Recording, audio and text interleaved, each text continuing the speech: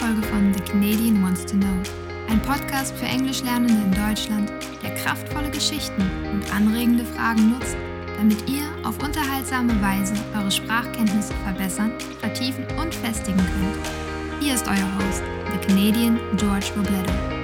Hello, Edu, and welcome to my podcast. Hi, George. Thank you for inviting me and welcome to the Basque Country. Yeah, I've been here now for about 4 or 5 days, and I want to move. I want to live here. This place is so nice. The people have been very warm, very friendly. I know that my audience is German, so maybe it's not so nice to say that, but yeah, I feel very, very great here. So thanks for the invitation to be here. And today we're going to talk a little bit about your home, the Basque Country. I don't know if people have a lot of knowledge about it, but it's a very unique place here in Spain with its own language, culture, history. So let's start there. Let's talk a little bit about the history of your people and your region.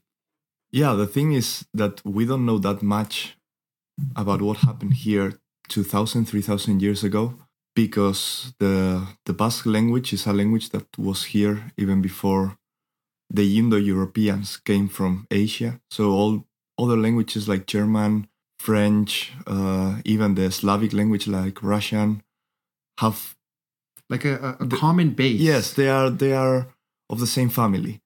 But Basque language is not. It was here before and nobody knows where it came from because we don't have any books, any even stones with letters that could tell us something about the language. There are a lot of theories that came from Africa. There are theories that connected to the language in the Caucasus, like Armenian and Georgian. Even I have read some words in Georgian and Armenian that I can understand. So there might be a connection between the Caucasus and the Basque Country. Okay. There's one theory that it was made by a German professor of the University of Munich, I think. I don't remember well, but I studied this at school. So he says that there was a very big family of languages all across Europe, from here to the Caucasus, that had the same base, and that Basque language, or Euskera as we call it, is the last remaining of this big family of languages. So he's trying to look for names of rivers and places all across Europe and try to find the Basque root of their names. Does it have any connection with Hungarian or Finnish, or those would also be something different? So. I don't think so. Okay. No. And along the history, were you an independent country or were you always connected with Spain? We weren't always connected with Spain, but of course, Spain has like 500 years maximum since the kingdoms of Castilla and Aragon joined together. So before, we don't know. There were many tribes. When Julius Caesar conquered what today's France, he distinguished between the Celtic tribes and another tribes that he called Aquitanians in the south. And we think we come from these Aquitanians in the south of France and the north of Spain, in the Pyrenees. Because before we can see that in the name of some places in the Pyrenees, even in what today is Catalonia, Andorra, Aragon, we have these Basque roots in the names of the places. So we think we come from there. But of course, that was 2,000 years ago. Then we had some kingdom here in Pamplona. That was the kingdom of Navarre. And at some moment, it took all the places where Basque is spoken under the rule of one king of Navarre. And then the kingdom of Castilla conquered some parts, the kingdom of Aragon conquered some parts, and in the end, the kingdom of France also conquered some parts, and in the end we are now divided between Spain and France. Okay. But originally there was one kingdom, and then it was divided between these bigger nations, bigger kingdoms that took control. Was there tension? Did you guys fight back, or has it been a peaceful relationship with Spain? It depends. In the beginning, I mean, there was some fighting and there was some resistance, and we had some castles that we defended and everything. But of course, there were some noble families that allied with Spain or with France. So, everything is interest always. Of course. And it was already so back then. So then eventually you guys became a part of these bigger We became kingdoms. Part of these bigger kingdoms, but we always had some unique laws. We had our own tax system, and we remained like this peacefully until after the French Revolution, that Spain tried to take the example of France and make a unique country with one set of rules, one language, one religion, one everything. So then some nationalist movements started here at the end of the 19th century.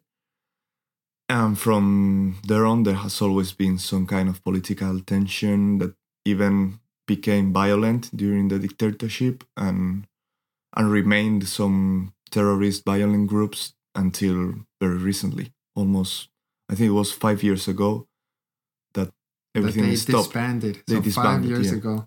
When was like the last terrorist act that happened? I'm not sure. Basque I think Country? It was in the French part around 2009, probably. Yeah, so that's still pretty recent. Yeah. But today, is it much more peaceful, or do you still see like there's tension between Spain and Basque Country, similar to Catalonia with Spain? I think that today things are much more relaxed here than in Catalonia. Yeah. I mean, the nationalist movements have a lot of support, and they have the majority in the Basque parliament. But it's more a cultural thing. They just pushing for the language, for our traditions. But of course, there are some people that still want independence.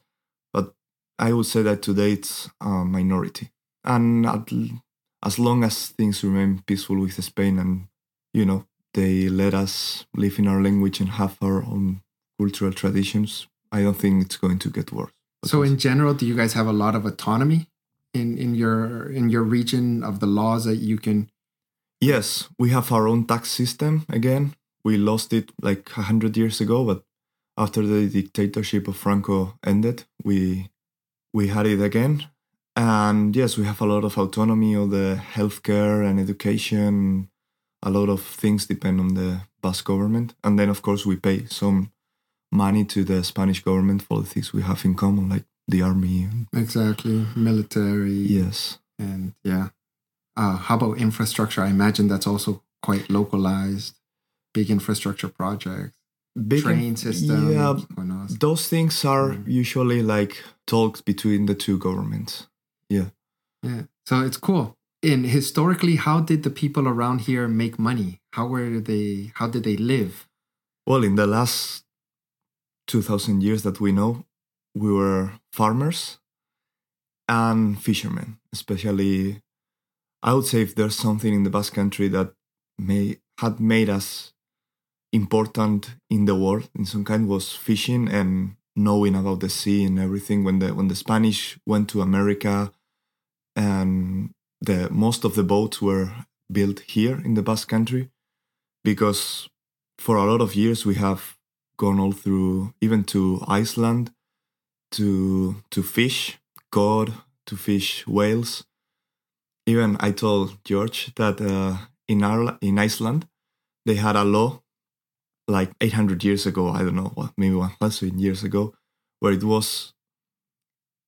were able to kill Basques. I don't know why. Maybe they got angry at some point because a lot of Basques were there to fish. But yeah, it was allowed to kill Basques. To kill Basques. You guys went so far. Yeah. That's crazy. Yeah. Yeah, that's far away from here. Yes, and there was also the first dictionary that was made the first one was Icelandic to Latin.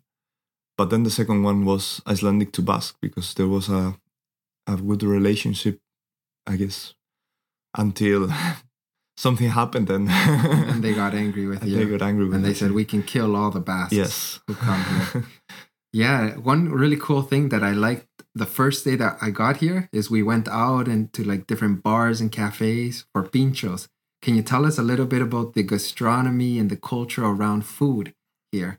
Yes, I guess maybe it comes from this way of living of agriculture and fishing that we have always give some good value to food. So the gastronomy here is very famous.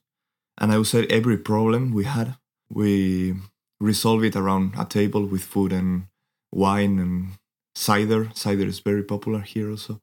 And we had this tradition where in the bars they give you a small, Like a little snack. yeah, little snack, but quite elaborated with fish and I don't know. You can find anything, mushrooms and meat, everything in little snacks with something to drink, a little bit of beer, not like this 1 liter. Like Germans, they like the big, not big beer, but you have just a couple of ships of beer, and then you go to another bar, and then you have another snack and another little beer. So you go like this for all the afternoon or the evening, and you can have dinner like this. It's not so cheap nowadays because it has become something quite touristic here in the city. But if you go to certain neighborhoods or certain towns, you can find it quite cheaper. Yeah. And so I had a lot of fun. I think we went to 3 or 4 places. Yeah. That was a lot of fun.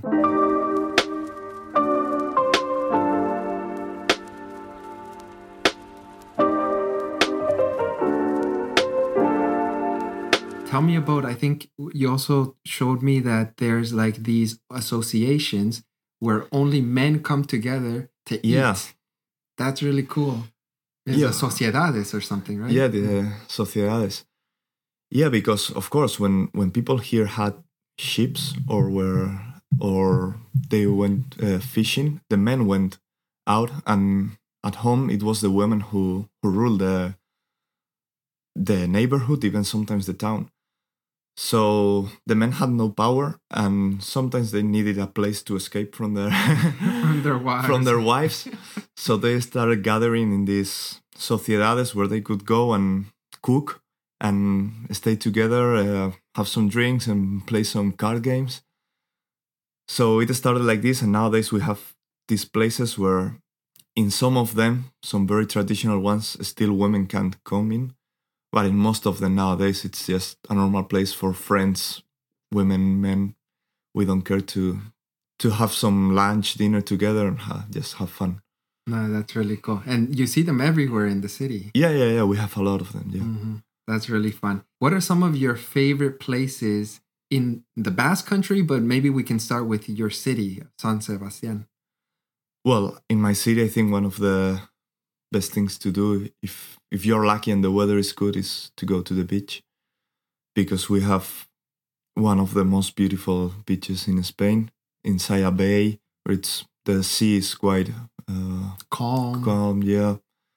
Because of course you have to think this is the Atlantic, so sometimes the sea gets quite mad.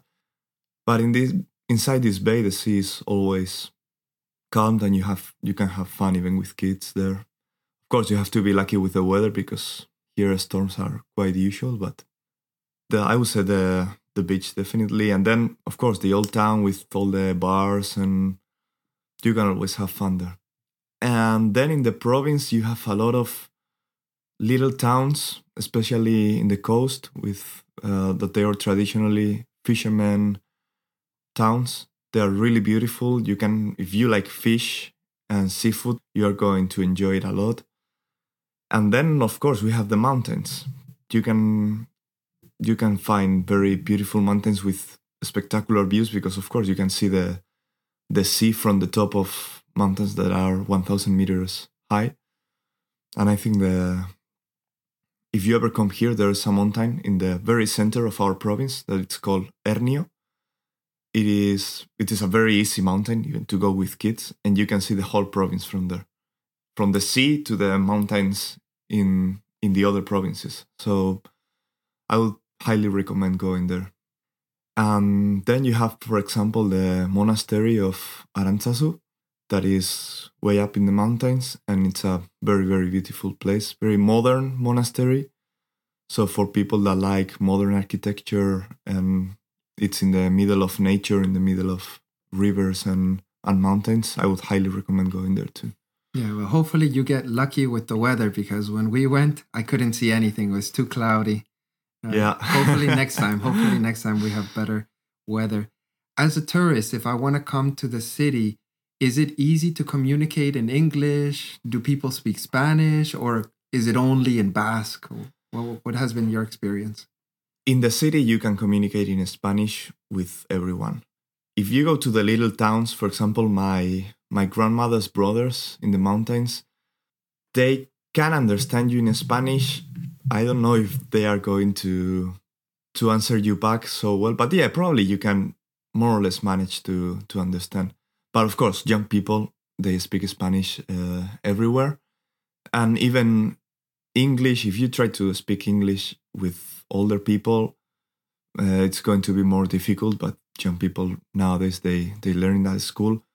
And maybe you can't have very difficult philosophical conversations in English with most of the people, but just to get along, to manage a little bit. Where's the next bar? How can I find a bathroom? Things like that. If you're asking for bars, they are going to understand you. It doesn't matter in which language. Even in Chinese, I think people here would help you find the next bar. Cool. How about, is it expensive to visit San Sebastian or? For Germans, I don't think so. It's more or less the same price as I have seen in Freiburg or even Berlin. So no, for people maybe from other places, it's more expensive than the south of Spain. Here it's more expensive. But I would say it's cheaper than France, for example. So, well, you can make an idea. Yeah, you can kind of compare there. But in general, also from my experience, I find very similar prices to what I see back in Germany. Yeah. So not too expensive. But yeah, don't go expecting that you'll find prices that you find in the south of Spain, which will be different. Which kind of leads me to the next question about the weather. You kind of mentioned it, right? People saying, wow, Spain, sun, right? Warm, hot. Is that That's the not same the case. here? It can be in summer sometimes, but usually we have a lot of rain, a lot of storms coming from the Atlantic. It's also not as bad as in the United Kingdom or Ireland. But yeah, there's a good chance that if you come here for a week, you're going to have at least a couple of days of rain. Sometimes even in summer, in the beginning of the summer, it's quite stormy. I usually recommend people to come in September, the beginning of October sometimes. But of course, don't kill me if you come here in September and it's raining the whole week, because it can also happen. Yeah, the day before I arrived, I looked on the weather forecast and I saw rain for 7 days. But I think we've had 2 or 3 nice days. Yeah, of course. Yeah, so who knows? Yeah, don't take for granted what the forecast says, because here the weather is really crazy. And even if it says it's going to rain for 7 days, maybe it can rain for 7 days. I have seen that. But probably you're going to have some windows of good weather. Yeah, no, yesterday was really nice after work. Went out to the beach and it was sunny and everyone was out. So I just kind of felt like, oh man, if I can move anywhere, we're going to San Sebastian. I remember when you and we met, I think it was 3.5 years ago in Freiburg. At that time, you were doing a German course and you were thinking about maybe going to Germany. And now you've been here, you stayed here. What keeps you here? Why is it that you haven't left your hometown? Well, of course, as always, here friends and family are very important. And I think the social life that we have here, where, of course, now it's different we didn't expect this coronavirus. But before this, and I think that it's becoming again like this, you go on Thursdays, you go to certain streets here to have these pinchos and these drinks. And the streets are completely full with students and older people, and everyone is on the streets. There's a good mood, I don't know. I think that it's something I value a lot, that to come on a Wednesday or a Thursday after work, and there's a lot of life everywhere in the city. So I can highly recommend it to anyone out there who's interested in visiting another region in Spain. Come to San Sebastian, come to the Basque Country. I know that you're also quite a world traveler. Your next trip is Uzbekistan. Yeah. So if people want to find you on social media, where can they find you? Okay, I have an Instagram account that it's edumugi, EDUMUGI. So yeah, you can find me there. Perfect. So I'll leave a link to his Instagram in the show notes if anyone is interested in seeing how Edu travels around the world. He's also quite a pretty good photographer. So awesome. Thank you so much for joining me, telling me about your home. And yeah, anyone who wants to come and visit, come and visit. Yeah, you're all invited. Perfect. That was my interview with Edu. I really enjoyed my time in San Sebastián. For those of you who know me, you know that I can be very impulsive. So I started looking at rental prices to see how much it would cost to live there. I can highly recommend this city and region as a travel destination. Today's question comes from Olga. Hi Josh, as always great and interesting postcards, and I'm always very excited to listen to a new episode. Thank you so much. The episode 3 Years in Paradise is my favorite episode so far, and I would like to ask you 2 questions about it. You were in Costa Rica in 2012, so 10 years ago, and my first question is, do you plan to visit this country again soon? And you say that the time you were there was 3 years in paradise. And my second question is, what is paradise for you? Thank you. Thanks for your message, Olga. I went back to Costa Rica in January of this year. It was my first time back in 7 years.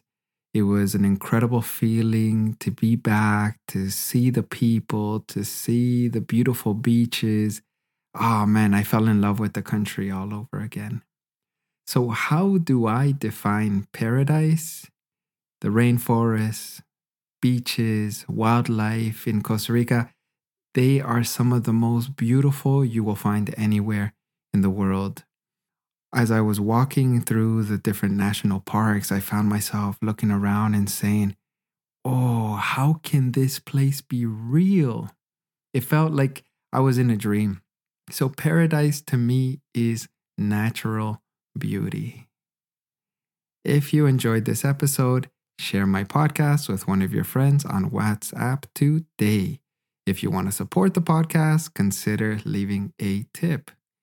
That's it for this episode. Also, bis nächstes Mal.